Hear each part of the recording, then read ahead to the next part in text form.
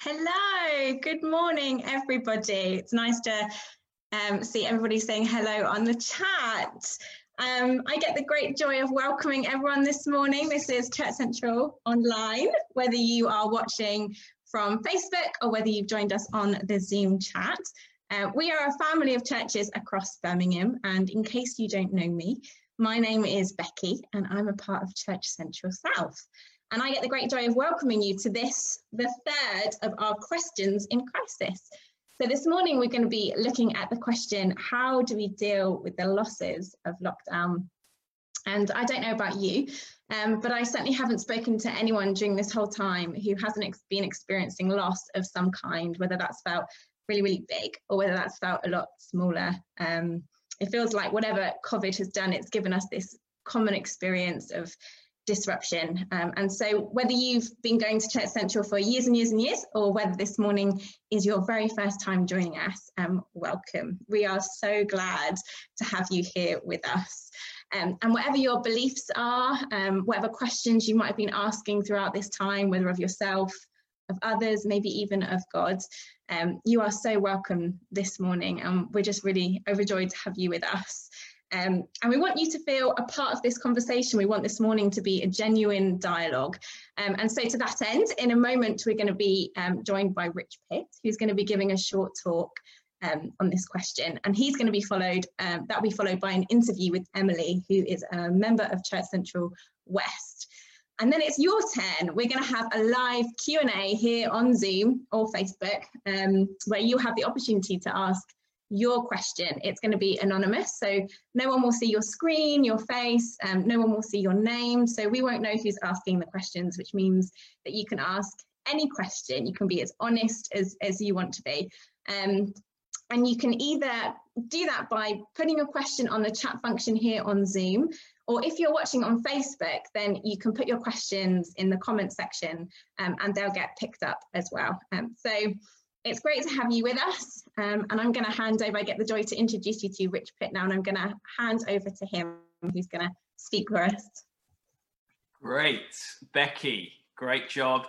I was going to say, can people hear me? I'm not sure that there's going to be any way that I can tell if you can hear me, but maybe some friendly people could start sticking some stuff on the chat just to say yes, and then at least I'll have peace of mind. I hope you're doing okay. Great, Chris Yo can hear me. This is good. This is good. We're rocking and rolling. I'm really excited this morning to share with you on this topic. I'm excited because I'm in a building, not my own house, which has been very rare. I'm at our Church Central offices, and so that's a bit of a treat. But also I'm excited because I think this topic is incredibly important, and also I feel the weight of the need to be quite sensitive as I speak into this topic, because I know that for some of us, this will be something that's perhaps a little bit more raw right now than it is for others. So I hope that I can speak with sensitivity.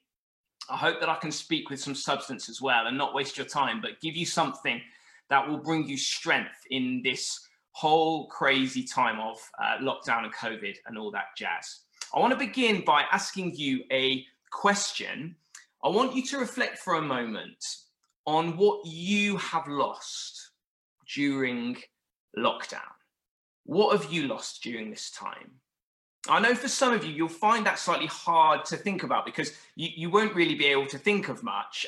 You've been sort of sipping cocktails on your patio for the last 3 months, and you've lost your commute, but you didn't like that anyway. And you've lost having to go to all those social engagements that you never really wanted to go to, but you always felt you should, and now you don't have to. And, you know, so you're kind of sitting pretty. I know that for others of us, though, and I would say perhaps if we reflect, the vast majority of us, this has been a time of loss. It's not pessimistic to say that. It's not glum to say that. There are many things we want to be thankful for and many blessings which we can spot in all of our lives, I'm sure. And yet it is simply realistic to acknowledge that this has been a time of loss. It's a time of loss in two ways. And people who have commented on crises like this, or wars or natural disasters, have always spotted these two forms of loss. First of all, there is the loss of life. And we don't want to let the statistics wash over us, though we've got used to seeing those numbers creeping up. There are over 500,000 people around the world who have died because of a virus none of us had heard of before Christmas. 500,000 people who, as a Christian, I believe are valuable, precious, deliberate, created people who have lost their lives. It is a time of loss. I know that nationally, almost 10% of those figures and those people died in our nation. And I know that for some, it's closer to home. I know, having seen some people in the chat saying hi, there are people watching this who have lost friends, have lost colleagues, and have lost loved ones. It is a time of loss of life. And yet more than that, and broader than that, it is also the time of the loss of life as we know it. The loss of our normal way of life, the things we got used to. And that's affected all of us. There I know are watching right now people who've lost their work and all the stress that comes with that, financial losses, exams are unable to take and all the stress that comes with that. People I know who watching who were unable to hug their loved ones at funerals. Relational connection with loved ones, even the mundane stuff that we don't really ever even think about, like just chatting at work or bumping into one another on the school gate or whatever it is. We've lost so much in this time, and we need to learn how to deal with that. We need to learn how to cope with that well and healthily. And what I want to do this morning is really offer you 4 things that we need in order to process loss well. 4 ingredients. They're not linear steps in a neat process that you can tick off when you've done them, but 4 senses, 4 ingredients that we need in our experience if we're going to handle times of loss well. And what you need, let me just run you through them so you know where we're going. You need permission to truly grieve. You need somewhere to turn for comfort. You need meaning beyond your loss. And 4th, you need hope for the future. You need permission to grieve, comfort, meaning, and hope. And for each of those, what I want to do is briefly explain why I think those are important when you face a loss. And then, cards on the table, I want to show you why, as a Christian, I think that following Jesus gives you access to phenomenal resources in those 4 areas. And then we're going to hand over to Emily, and we're going to hear how this works in a real life. But to start with, thing number one, we need permission to truly grieve. Let me just tell you a bit about my family. My family has a long-standing friendship with a family that lives in America. It started when my dad was in his 20s, so about 400 years ago, and their families became friends, and it's gone on over the decades. And it's meant that several times we've been able to host them here in the UK, and a few times we've been able to even go out there and visit them for a little while as well. It's one of the best things in our lives. It really enriches our family life. And one of my earliest memories of this family relationship was in the UK. We were at a football match, and a couple of things happened at this football match. I was about 4 years old. The first thing I remember is some of the group kept calling it soccer, which is unforgivable and really annoying. So we'll move past that. The second thing that happened was my team lost, which happens quite a lot. And the mother of this family, Renee, and if Renee somehow is watching in the middle of the night from California, I love you and I miss you. But this moment scarred me forever. Renee came to me as I was sobbing the loss of my football team, came to me, and a few people had tried to comfort me, and she just grabbed me on the cheeks and she looked me in the eye and she said, "Rich, get used to it, kid." And that line has become sort of historic and well known in our family. Now, it was a very appropriate thing for her to say, and I have had to get used to my football team losing, and it was quite wise to try and snap me out of it. But imagine that she'd come to me in a more serious loss, something much more substantial, and had said that. We all know that would have been so inappropriate, don't we? Because we need to have time to not just get used to it, kid, but to acknowledge the pain and the grief and sit in and even speak out and let out our anger when we experience loss and grief. But what we tend to do in Britain, and if you've clocked this, is we tend to kind of not do that. We're pretty rubbish at grief in the UK. We seem to think that we need to rush it or push it down. But that's a massive problem, because grief undealt with, loss undealt with, does not go away. It simply hides for a bit, and then many of you know it bursts out later on with a vengeance. There has even been studies that show that there are physical health consequences down the line to unprocessed pain and grief. We need permission. We need a way of thinking about the world that gives us permission to truly grieve. Now, how does a belief in God and Jesus and all that Christian stuff relate to this first point? You might suspect that Christians like myself would be those who struggle the most to acknowledge pain and to let out our anger at suffering in the world, because we believe in God, and God is over all of that. And we, therefore, don't we, need to be his sort of press officers who spin everything that goes on in the world, like you see politicians do, squirming, trying to justify things that they clearly disagree with. Don't we need to spin everything and say, oh, it's all good. It's, you know, it's not that bad. God is good. But I would say that's not the case. Christianity gives us a phenomenal basis, the best basis for truly grieving pain and suffering and loss, because according to the Christian story, those things were never meant to be part of our experience. Think about it with me for a moment. If there's no God, then our pain and your pain and loss sits within a chaotic, random, accidental universe driven by the forces of chance and survival of the fittest, and it's just your DNA. You're just DNA. You came from nothing. Your head's are nothing. And so in that story, of course, there's going to be chaos and loss and pain and grief. And it should never have been any different. You're just lucky to be here at all. And basically, really, you just need to kind of get used to it, kid. But the Christian story says that's not the case. When you feel, as maybe you have done in this time, that the world should not be like this, that the world shouldn't be like this, we shouldn't experience this sort of thing, these statistics, or even closer to home, then the Christian faith says you're exactly right to feel that. The world we inhabit, according to Jesus, is not as it was meant to be. It has fallen. It has broken. It has become marred by disconnect and distance. And it happened because humanity disconnected itself. We disconnected ourselves from God.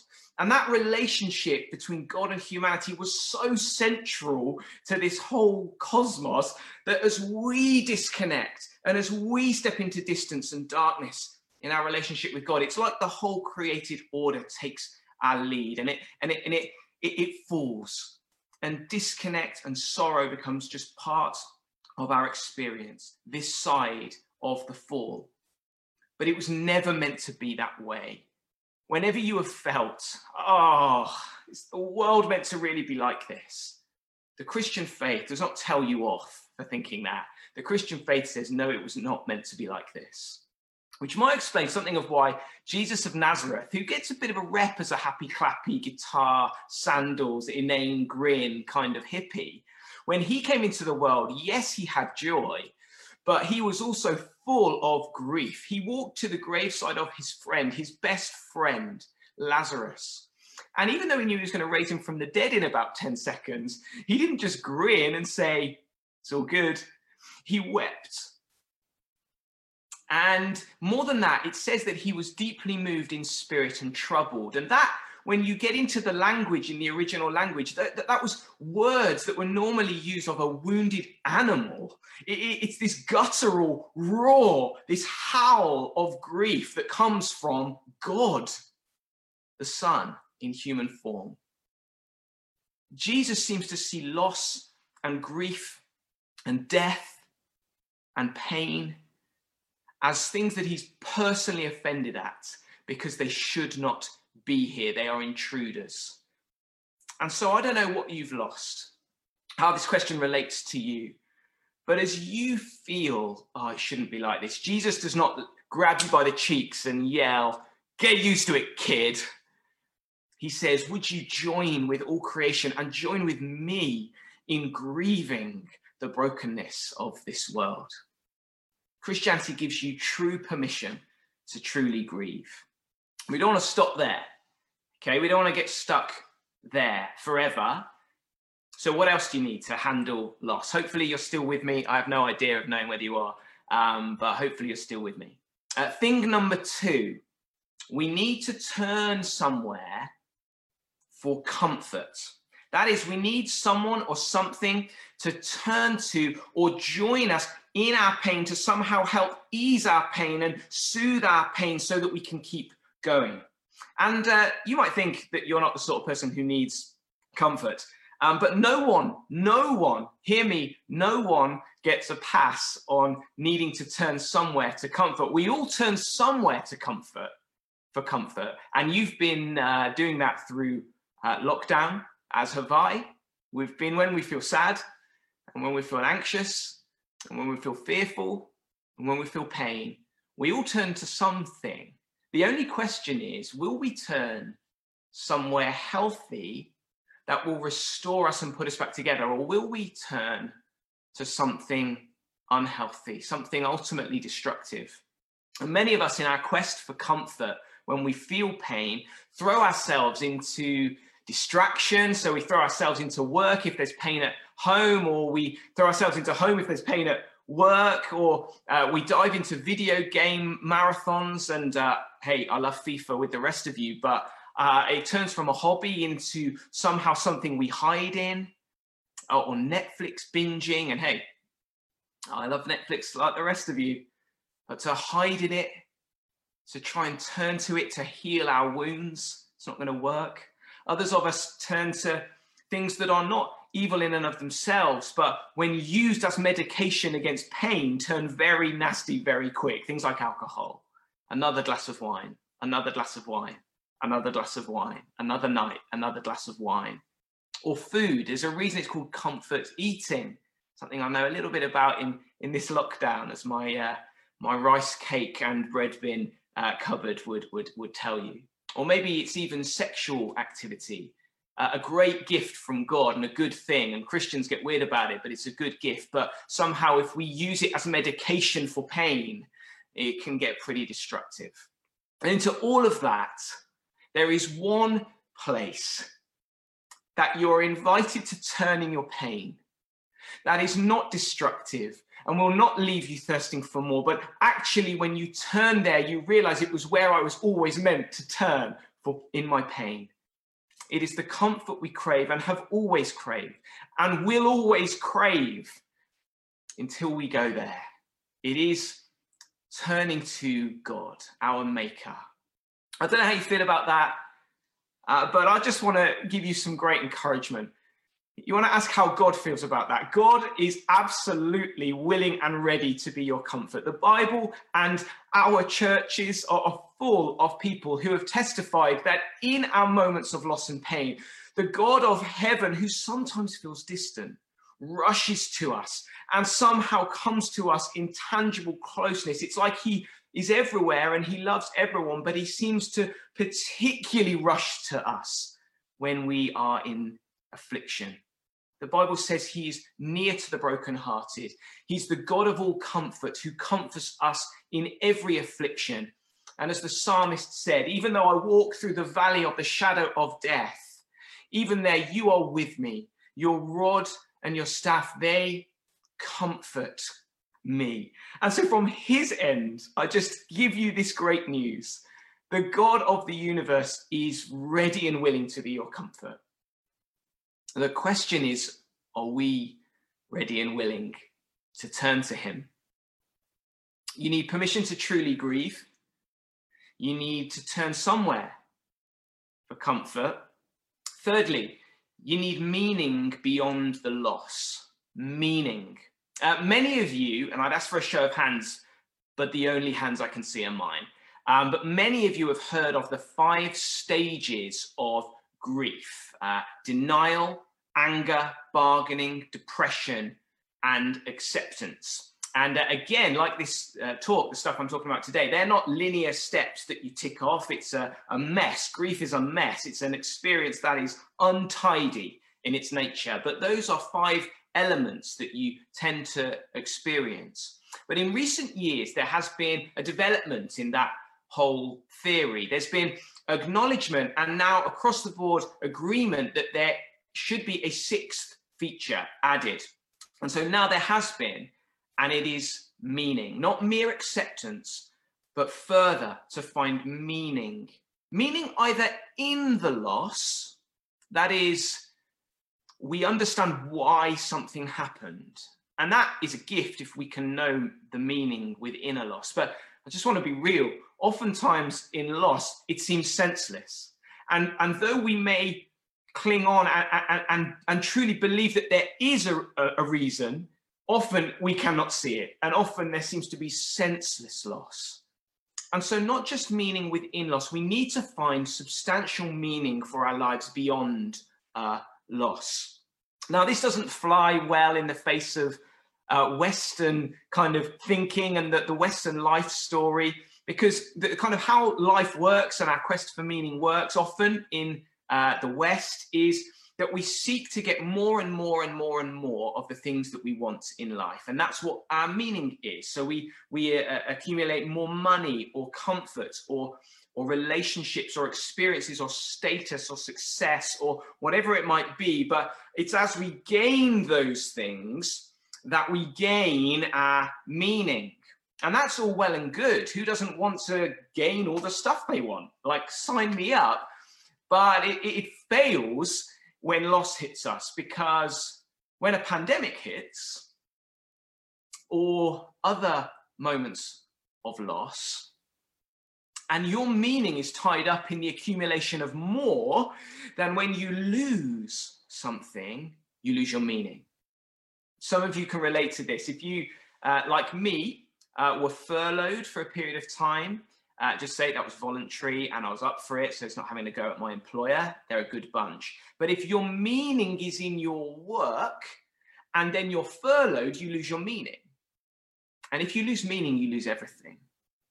If your meaning is in your money and then the graphs on the financial situation in our nation that makes the 2008, was it, financial crisis just look like a tiny blip, and then the graph goes boom down.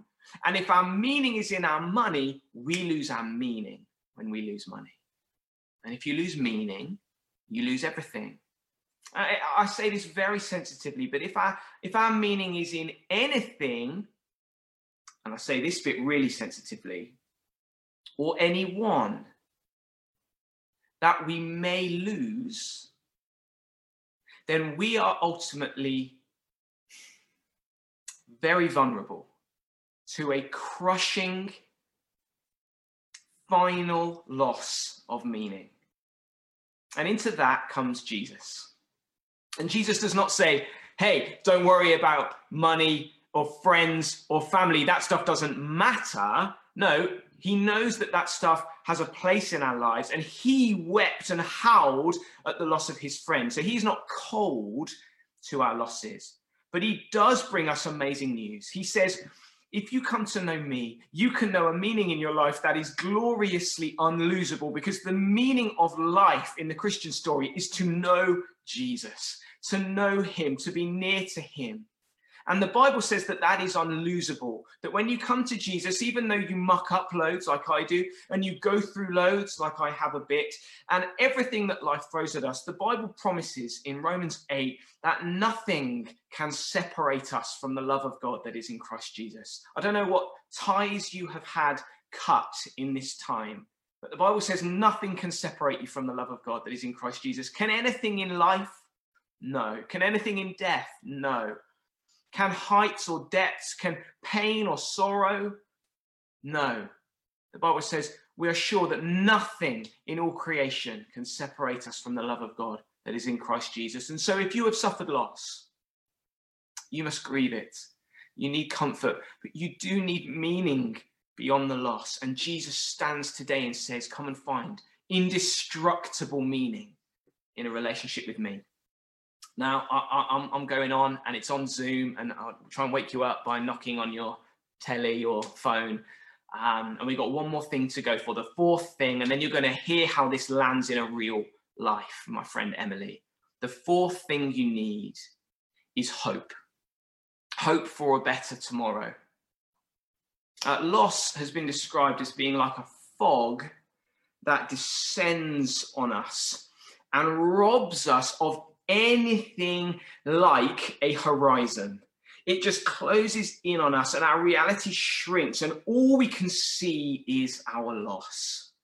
And so to endure, we need hope that one day the fog will lift, the clouds will part, and the sun will shine out bright again.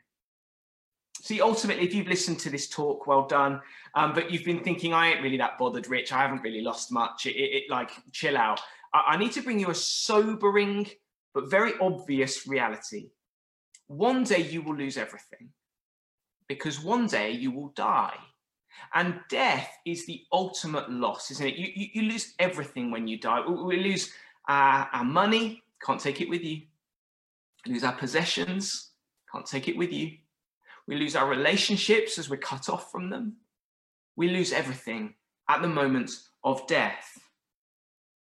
And whereas the secular, atheist vision of that moment is that we then cease to be, and our story ultimately ends in darkness. And the secular vision of the future of the cosmos is a bang and then darkness and nothingness, and we will be forgotten. In the Christian faith, the story of tomorrow is of a day brighter than we can imagine. That just as Jesus plunged into death and darkness on Good Friday and rose again to new life on Easter Sunday, that those who say yes to him, death will not be the end. It will not ultimately be a loss. It will be a loss that is a gateway to the truest and deepest gain that we've always wanted. The horizon, ultimately, and I can't promise you a happy this week or a happy this month, but in Jesus, I can promise you, if you come to him, a happy eternity. A day when even unthinkable losses will be far outweighed by the joy and connection and closeness that is found in relationship with God. And he, my friends, can be yours if you want him. You might say, as I wrap up, you might say, Rich, it all sounds very well and good for Christian types. I just ain't into it. Or you don't know the things I've done, the things I've done with my life, the things I've turned to for comfort. You don't know my secrets. You don't know my past. You don't know my hurts. And that is true. But I know that Jesus came into the world, lived a perfect life, and then died on the cross to take all of the punishment of the mess that we make of life, all of the punishment from God for the things we've done wrong. Jesus on the cross says, I'll take the punishment, God. I'll do it. I'll do it in their place. And as he is punished, it means that the way is open now, that there need be nothing that stands in the way between us and God, because Jesus has dealt with it. Do you know the only thing that stops you, that will prevent you from coming to God to find permission to grieve, comfort, meaning, and hope, the only thing that will stop you is if you refuse to come to him. But from his end, he has done everything, and he stands today willing and ready and calling your name to draw you near.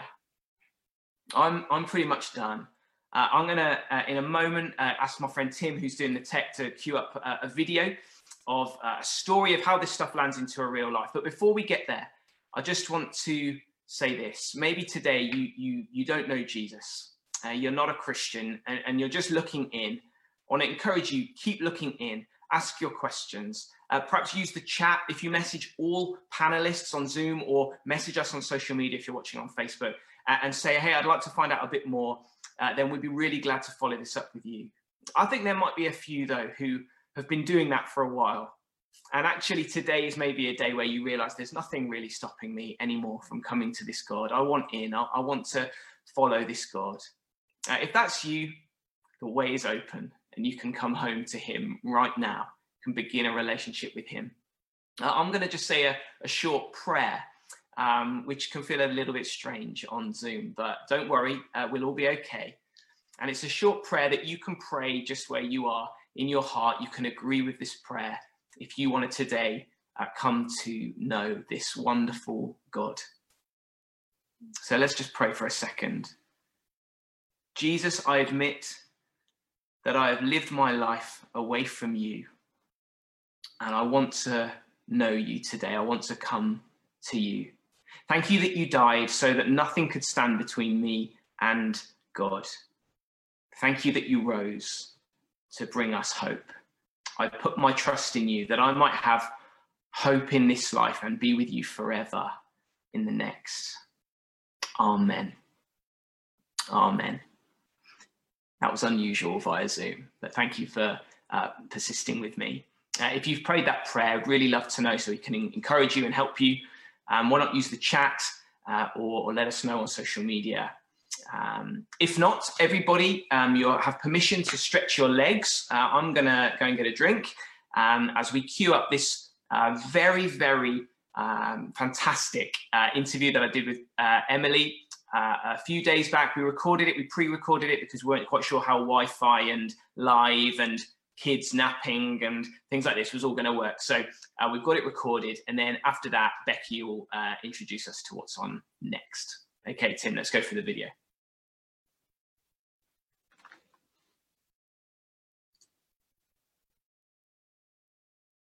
Lots of people will know you, but lots of people won't. So do you want to quickly introduce yourself? Let us know a bit about you.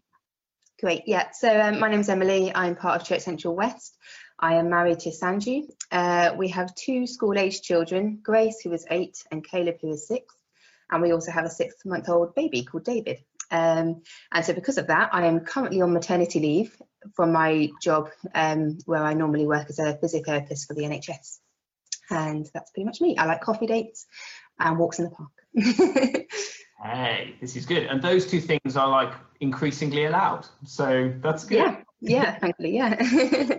Okay, Emily, in terms of this theme of lockdown and this time right now and how it's impacting us all, I wondered if you could give us just a bit of a sense of what that's been like for you and what lockdown's been like for you and your household, and perhaps some of the losses that you've been living with in this time as well. Great.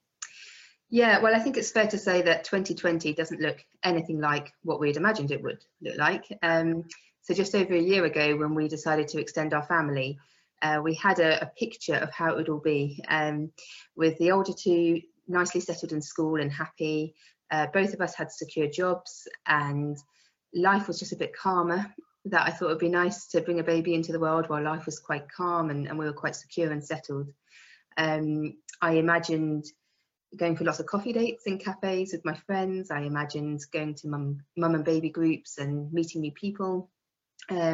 I imagined having a lot of time, just me and the baby at home while the older 2 were at school and really enjoying that. And I also remember my midwife asking me whether I had good support networks. And I remember thinking, yes, I have lots of good friends and church friends and family nearby that would help me if things were hard. And I know they'd be very willing to do that, and I was very willing to accept help. And so I imagined it being quite blissful. And my baby David was born at the end of January, and for the first 8 weeks of his life, I would say it was very close to that picture. It was very blissful, it was lovely, and I'm really grateful for that time because it was quite calm. We did have a lot of help and everything was just as I imagined. But then lockdown hit and all the panic with the coronavirus, and suddenly life looked very different. It was chaotic. Like many, we found it's been a bit of a roller coaster. There were times when we're very happy and grateful for how life is, and we know that our circumstances are quite good, really. But there are also times where we wished we could have the life that we imagined we were going to have for this year. So we're homeschooling the older 2, trying to balance that with looking after a newborn whose naps are unpredictable. My husband's job now is under threat, so that security that we had is now not there anymore, and so we have to see what happens there. And I found myself at times being a little bit bitter that this year that we're lucky to have in this country, a whole year maternity leave, is quite a precious year. And the fact that it's not looking like I had imagined at times has made me feel grumpy, and it's been quite hard to battle with those emotions. I am, again, very grateful for all the things that we do have, and some days I find it's easier to be grateful, and other days the bitterness kind of takes over, and it's just been hard and tiring. And unfortunately, I haven't been able to accept the help from friends and family, because at one time that wasn't allowed. So we were kind of on our own, juggling everything and being crazy busy and very chaotic. So yeah, there's been challenges. Now, I know that in kind of our friendship before this time, I know loss isn't a new theme for you and for your family, and loss isn't a new experience. It's something that you guys have walked with and followed Jesus within the midst of loss as a family. And wanted to really just give you some space to tell a bit of that story and open some of that up for us, and tell us how that's been. Yeah, so it's interesting, because when I was thinking about how during this pregnancy with David, I imagined life going a certain way, and like I say, that's all taken a different turn. It reminds me how it's very similar actually with our first pregnancy, when we were expecting our first daughter, and I had this vision of how motherhood was going to be, and I imagined kind of a very rosy picture of perfection, that we were going to be the perfect parents, and we were going to have the perfect baby who would sleep through the night and nap well, and it was all just very rosy looking, and everything was going to go right how I planned, and be very smooth sailing. Then halfway through my pregnancy, it became very clear that that wasn't going to be our journey. It wasn't going to look like that picture I'd imagined. At my 20-week scan, we were told that our baby girl had a very serious heart condition called hypoplastic left heart syndrome, which meant that chances of survival were very low, and any hope of survival of this child growing up to adulthood would involve several life-threatening operations, potentially a heart transplant. They told us that her heart was very weak and would eventually fail, and they said it might take 10 days after she was born or 10 years after she was born. They weren't sure, but that it was going to be a rough road, and would involve many hospital stays and all sorts of difficulties. So nothing like the picture I'd imagined of us perfect family living at home with none of those concerns. It all was kind of shattered, really. All those dreams looked very different now, and it's fair to say that in that season I reached a level of brokenness that I didn't think I would recover from. I really struggled to let go of those hopes and dreams. Parenthood was something that was so important to me, and looking how I'd imagined was something that I really kind of idolised, I guess, and it was hard to let go of. As it happened, just to share a little bit about our daughter, she was born in 2010 on the 21st of July, and she was actually a lot healthier than, or appeared a lot healthier than the doctors first imagined, and did very well in the first few days of her life. But then they ran some tests, and they said actually the situation with her heart is more serious than we had anticipated, and we really don't know what we can do for her. We're going to try to do some surgery, but she may not survive. And I'm pleased to say she did survive the surgery. She did really well. There were so many up and down moments, so many times we came close to the wire.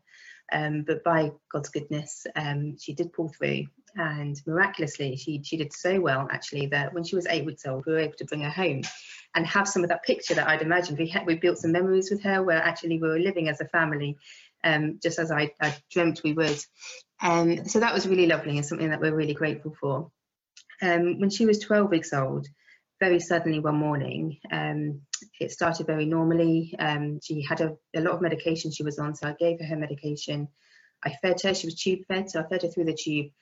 And then just after changing her nappy, I was holding her, and very peacefully she stopped breathing and passed away in my arms. And obviously that's just such a huge loss, and the grief that we experienced, I don't want to downplay, like it was very real and very painful, but also at the same time coexisting, there was this peace that I can only describe as being supernatural. It wasn't something we were trying to feel. It wasn't something we were trying to work up in ourselves. I don't think we had any strength to pretend we were feeling something we weren't, but there was just this presence of peace that we had the moment she died that stuck with us, actually. And we felt God come really close and comfort us. And I know it says in the Bible that, you know, he does rush to those who mourn, he does comfort the brokenhearted. And we found that to be true. We knew God's presence very close with us in the moment she died, and we were grateful that it was a relatively peaceful passing as well. But as anyone will know who's experienced loss, grief is a journey that doesn't follow any rules. There's no set pattern. So it's been up and down. There's been times where we felt even joyful, you know, and happy and grateful for the gift we were given, even though it was a short time. And other times where we've just felt like crippled by grief, and it's with no timings or anything. There's just, like I say, no rules to it really. But one thing I do remember feeling was a huge sense of shock, shock that God, who we followed and served, allowed this to happen, allowed this level of grief and loss to happen in our lives. And I remember, you know, reaching for my Bible and flicking through, thinking I must be able to find something in here that tells me that this shouldn't have happened to us, that God shouldn't have allowed it to happen. But page after page in here, there are examples of people who experience pain and sorrow and loss and hardship. And I realised that actually God never promised that we wouldn't go through things like that. But he does promise in many places in the Bible that he will not leave us, that he will be with us in it. He is a God who himself has suffered. So he's not distant in our suffering. And I can testify that in our case, we have known that to be true. Actually, our experience of loss has brought us closer to God, to the point where, and it even surprises me that I say this, because I know 10 years ago I wouldn't have expected to ever say this, but I actually wouldn't change our experience that we've been through because of the closeness it's given me with God, because of the peace I have as well about the fact that my daughter, who we call Joy, is now in heaven. It means that actually I'm okay with the loss. I'm almost grateful for it, because it's given me a new freedom to actually live life without clinging on too hard to the things that I want to be the case. I can hold it a bit more lightly, knowing that everything is a gift, and I'm not entitled to everything. Actually, this Bible doesn't promise that I'm going to get everything I want, but it does promise that when things don't go well, I'll have a God who's close to me. So yeah, that is pretty much my story. Yeah. Emily, thank you so much for letting us hear some of that story and hear about Joy. And it's a real privilege to have listened to that. So thank you. I guess kind of wrapping up, all of our stories are different. That's the one thing we have in common, is we have very different stories from each other often. And our losses will be different. And yet from your vantage point and your experience and your hard-earned wisdom, really, I wondered what you would say to encourage us, and we'll have a whole range of things in our experiences, but to encourage the rest of us from what you've walked through as we try to deal with some of our losses of different sorts. Yeah, I guess I would say that when there is a loss of whatever nature, what comes with that is emotion, and we don't always choose what emotions we feel. We don't always want to feel the emotions we're feeling. So whether that is sorrow or even bitterness or potentially, you know, jealousy of other people who seem to have everything worked out, you know, none of those emotions are good to feel. We don't want to feel them. But I think from my experience, the best thing I've done, and the thing that has really helped allow God into my heart and work on me, has just been to be very real about the emotions I'm feeling. So real with God, first and foremost. He's not surprised by our emotion. He's big enough to handle our emotion, whatever the emotion is. And if you're real with him and honest with him about how you're feeling, I find then he can come in and work. And so, yeah, I did have times where, as I said, you know, I felt very bitter, very angry, and certainly, yeah, jealousy came into there as well, I'm afraid, and certainly sorrow. But I don't feel those things anymore. Actually, I hope it's come across, I'm not bitter about our story at all. And so God has worked on me. And I think what has helped has been being very honest with God about how I feel, as well as being honest with others. And I think the body of Christ can really do its job well when you've got good church friends that you can be honest with.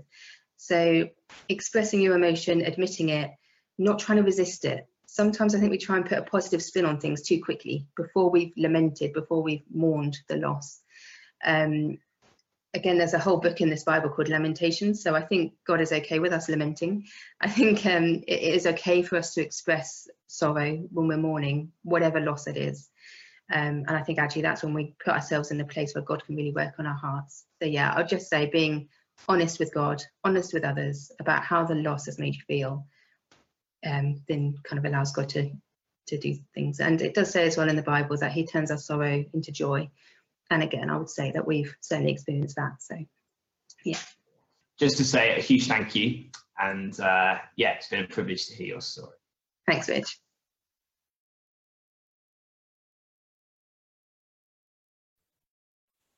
Hello, everybody. Welcome back. I feel incredibly moved by that. I'm sure lots of other people do too. And I now get to introduce and welcome back Rich and Emily. So hello, guys. Welcome back. And this is the part of the morning where we are going to have more of a conversation. So this is the opportunity for you guys to ask your questions of Rich or of Emily or of both. All you need to do, like I said earlier, is just pop those questions here on Zoom in the chat and we'll pick them up. Or if you're watching on Facebook, you can put them in the comments and we'll pick them up there. And so please just feel free to ask any question. Is that right, Rich or Emily? You're welcoming the questions this morning. So no need to be afraid. I have a friend who once told me the only silly question was the question not asked. So please feel free to ask away. I'll give everyone a moment to kind of maybe process and think of some of their questions. But yeah, specifically, just a big thank you to Emily. It was really powerful what you shared, and thank you very much. It was great. Yeah, thank you for the opportunity to share. It's always a privilege, so thank you. So there are a couple of questions already, so I might just kick off. And of course, if you have some more questions out there, please feel free to ask as the conversation gets going. So maybe Rich, I'll give this one to you first. You can kick us off. That's okay. So the first question is someone saying, I feel guilty because I haven't suffered much loss at this time or at all. So how should I think about this time when I've not lost much at all? Yeah, I recognise that hearing this, perhaps for a minority of us, this is the rawest moment of our life. And yet for many of us, we're sitting on the sidelines of the pandemic, a little protected and enjoying the no commute stuff. And I felt that, absolutely, I felt that. I'd guard you against guilt, because guilt sometimes is an appropriate feeling.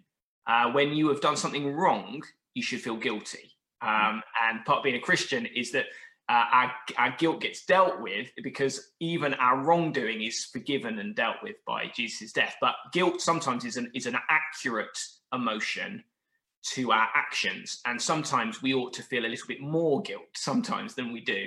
But guilt is only an accurate emotion when we have done wrong, and to not have suffered loss in lockdown is not a sin or something that you need to feel bad about.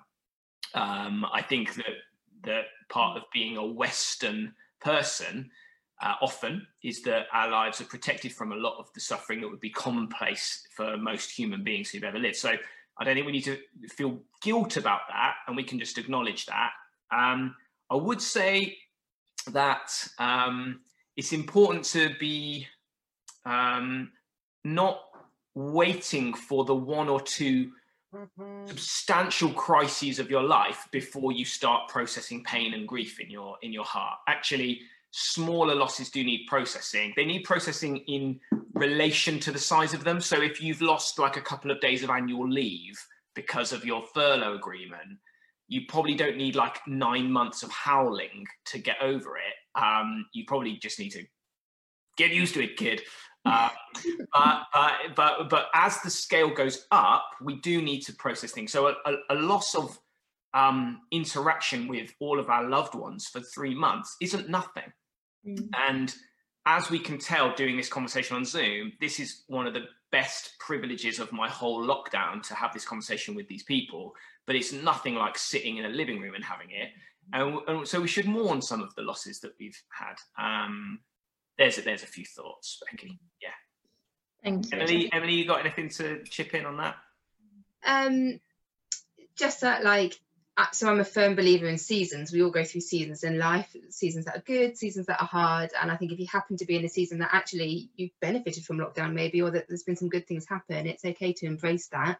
There's bound to be other times in your life where you do face struggles, so don't feel like you need to make yourself sad. And if you're actually in a good place, then that's fine. And you can still be sensitive to those around you who have had loss.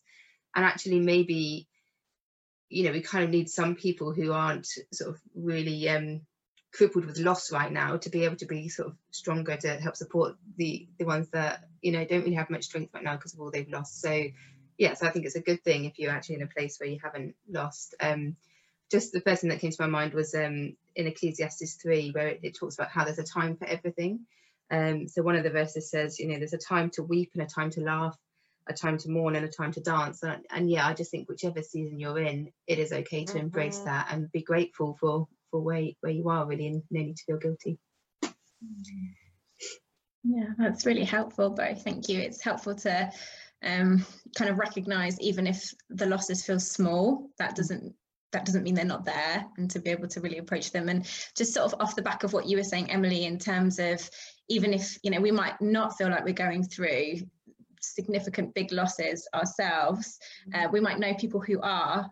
So just off the back of what you've been saying, someone's been asking the question, have you got any advice on how to help others with their losses? So Emily, would you be okay to go first, and then Rich, maybe you could pop in?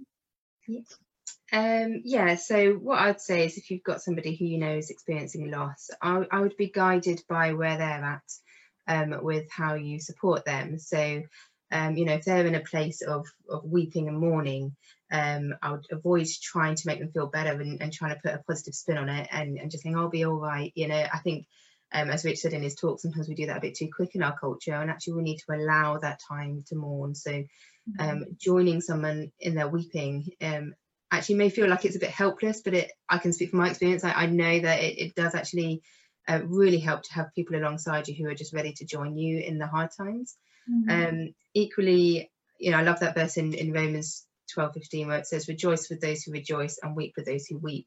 And I love it because I think it does just simplify how to care for somebody who's going through difficult times, because again, you're just joining them where they're at. So again, in grief and in loss, as I sort of shared in my story, there are times when we want to happily remember our loved ones, or maybe just be thankful for what we have had, whatever it is. And so again, I would say join them in that. Don't try and be all forlorn and miserable because you feel you have to when you're talking about loss. If they're happy and rejoicing and reminiscing in a happy way, join them in that. But actually, if they're sad and weeping and just needing time to grieve, join them in that. Don't try and bring them out of it.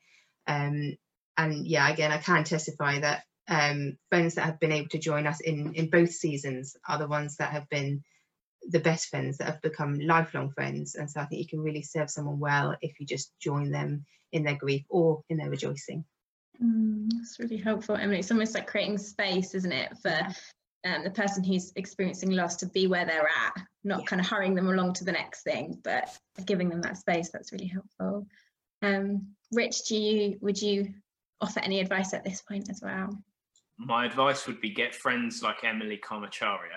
That would be my advice. Genuinely, I think that is it, isn't it? It's meeting people where they're at. Some of us like talking. Some of us talk into Zooms for 25 minutes because we think we've got lots to say, and that's not always wrong, but sometimes silence is appropriate.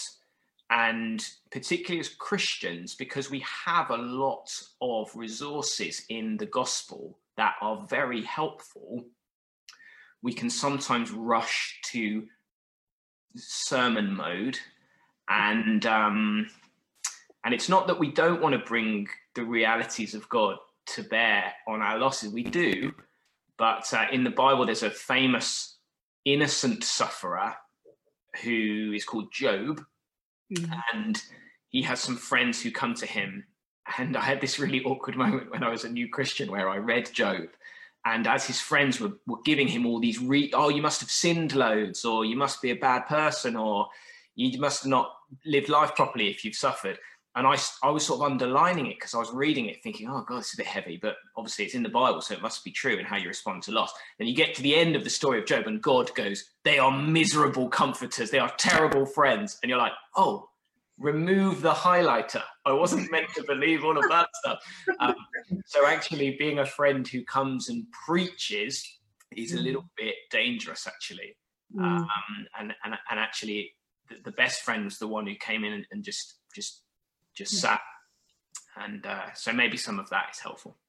That's really good, Rich. It also, I think, speaks in a little bit, doesn't it, about the kind of friend that God is, that he will sit with you in those things. He will be with you.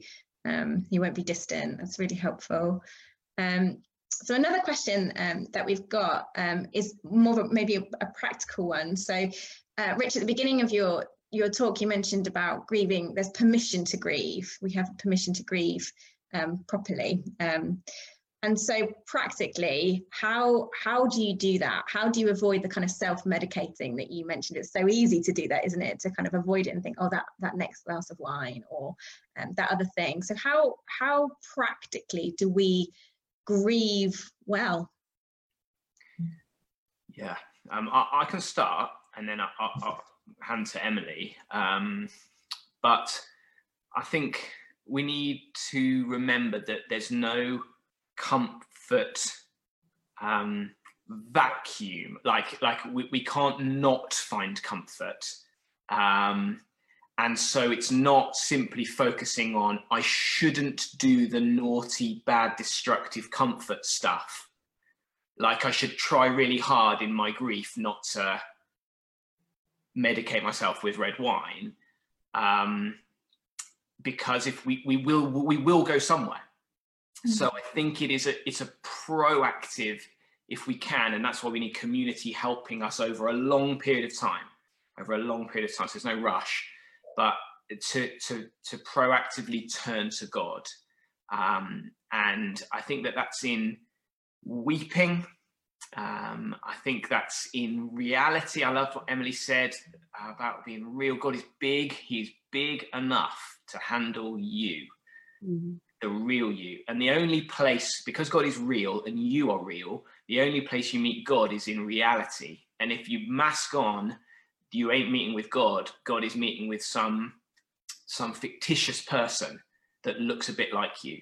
But if you can, with help, know that God stands as closer than a brother, the God of all comfort, and turn to him. But that's very hard. Emily, I'll come to you. Do you have practical help from your experience?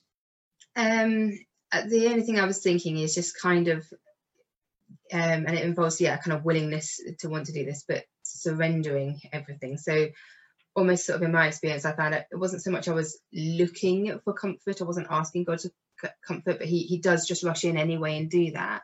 But yeah, as you were saying, Rich, it kind of has to come from an honest place of just telling God you need comfort, I guess. And then, like I say, it's quite quick to do it. I've found in my experience, he does rush in.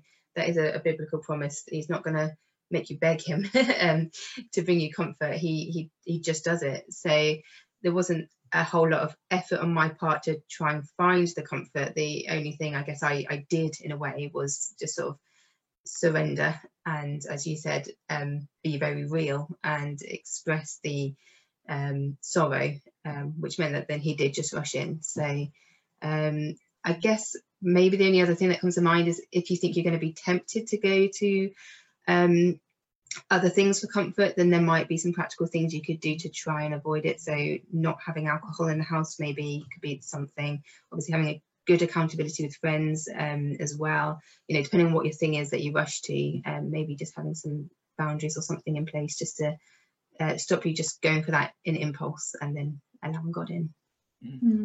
That's some really great practical advice. Thank you very much. And it's just sorry. Interrupting on Zoom is hard, so I shouldn't do it. Sorry. I was just going to add one more thing, if that's possible, Becky. Just to say the importance of doing this in community, which when the fog descends, it's a very lonely place, and because we're very fearful of people mistreating us in our rawness, we can shut ourselves off. I think one of the bravest things we can do is open ourselves up to the help of others, and sometimes we might not have the strength to do anything, or pray or think. We're just putting one foot in front of the other in severe loss. But that is where others can do those things for us. And one of the things I love about being in a church, which is not the easiest place to be in the world, and because it's full of messy, broken people like me. But I tell you what, you are in it together, and people stand with one another, and we bear with one another, and we lift one another up, and we're not made to grieve alone. We're made to be carried by God and others, and so where you can, letting in others who you trust can be helpful, and then they can do the practical stuff for you. Maybe just another thought. Yeah, no, that's really great. I think we might have time for maybe one more quick question, if you guys are up for that. It's not really a quick question, but if anyone can tackle it, you guys can. So the last question is, you mentioned senseless loss. What do we do with senseless loss that seems to have no possible good that can come from it? Rich, would you like to maybe go first? Sure. I've not suffered senseless loss of a substantial scale, so that is my disclaimer. But something I've learned from being in community with people over time is a hard thought about answer to this question, and it's not that I'm giving this lightly. This is a very deliberate, strategic answer to this question, and the answer is I don't know. So it's not a cop-out. It's that, having surveyed some options, I need to land on I don't know about senseless loss. And that doesn't mean there isn't hope, and it doesn't mean that people can't come through deep tragedies, because they really can. But I hear a lot of Christians coming in with their explanation. Oh, it was because of this, and it was to make you, so that you could be really kind to your next door neighbor. And I think that might happen, but it also can destroy you. So I find it very unhelpful when a Christian comes in and says, this is why this happened, and tries to bring the answer. That's not to say I don't believe that there could be purpose and that God can use it. I absolutely believe that about God, but that's not because I can see it and label it. It's because I trust, in my total lack of seeing any purpose, I'm willing to trust God that if he's the sort of God who comes into the world and bleeds for people, that and that tragedy turns to salvation for the cosmos, then he's well good at turning tragedy into something beautiful. But I get really uncomfortable when people try and label it and say it's because of this. I think I don't know why many things happen. And I throw myself on God, and he has shown me that he is trustworthy because he's the sort of God who dies for people, and therefore I trust him. So there's that. Emily, what do you think?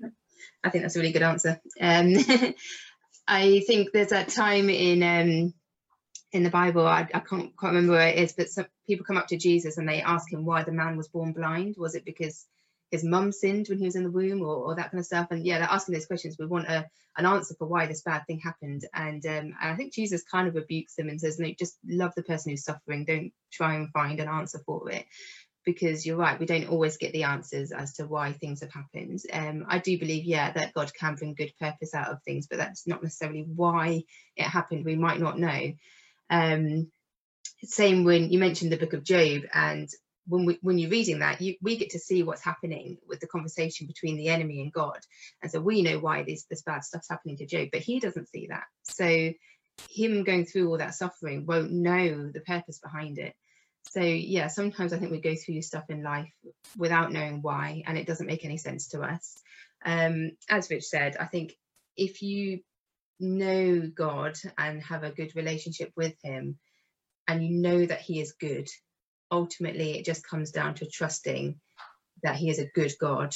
He would have only allowed it for good reason, and trusting that without having the answers, I guess, is a healthier place to be. It's not an easy place to be, because obviously we all have questions, but I do think it's healthier just to kind of release it and not try and get all the answers, not try and work out why things have happened, but just to leave it to God, trusting that he is good. And as I think you said in your talk, Rich, you might be fortunate and you might get a gift of having some answers sometimes as to why things happen, but we don't always. And so I think, it's just healthier to lay it down and not need to get the answers, but trust that God is good. Yeah, and the other thing is that if you suffer a senseless loss, and people of all faiths and worldviews do, I think the best story for a senseless loss to sit within is the Christian story, because if you suffer a senseless loss in a chaotic, blind, random, meaningless ultimately universe, then there really is, you have no hope of there being ever any meaning in it, because where's that going to come from? And Christopher Hitchens, who's a famous atheist writer who died of cancer, he said, to the dumb question, why me, about my cancer, the universe barely bothers to reply, why not? Now, it's his right to have believed that, but I think that's a desperate scenario to find yourself in. So there are questions when it comes to the Christian faith and senseless loss, but permission to grieve. Senseless loss is evidence of what the Bible says, that the world is broken and needs rescuing. So my hope is in the one who promises he's going to come back and do that. Thank you, guys. I think that is a great place to end this morning. Thank you everyone for your questions as well, and for participating, and thank you Rich and Emily. It's when you speak as people who know God. You talk about your friendship with God, and that really comes through. So it's a privilege to hear about your faith this morning, so thank you for sharing.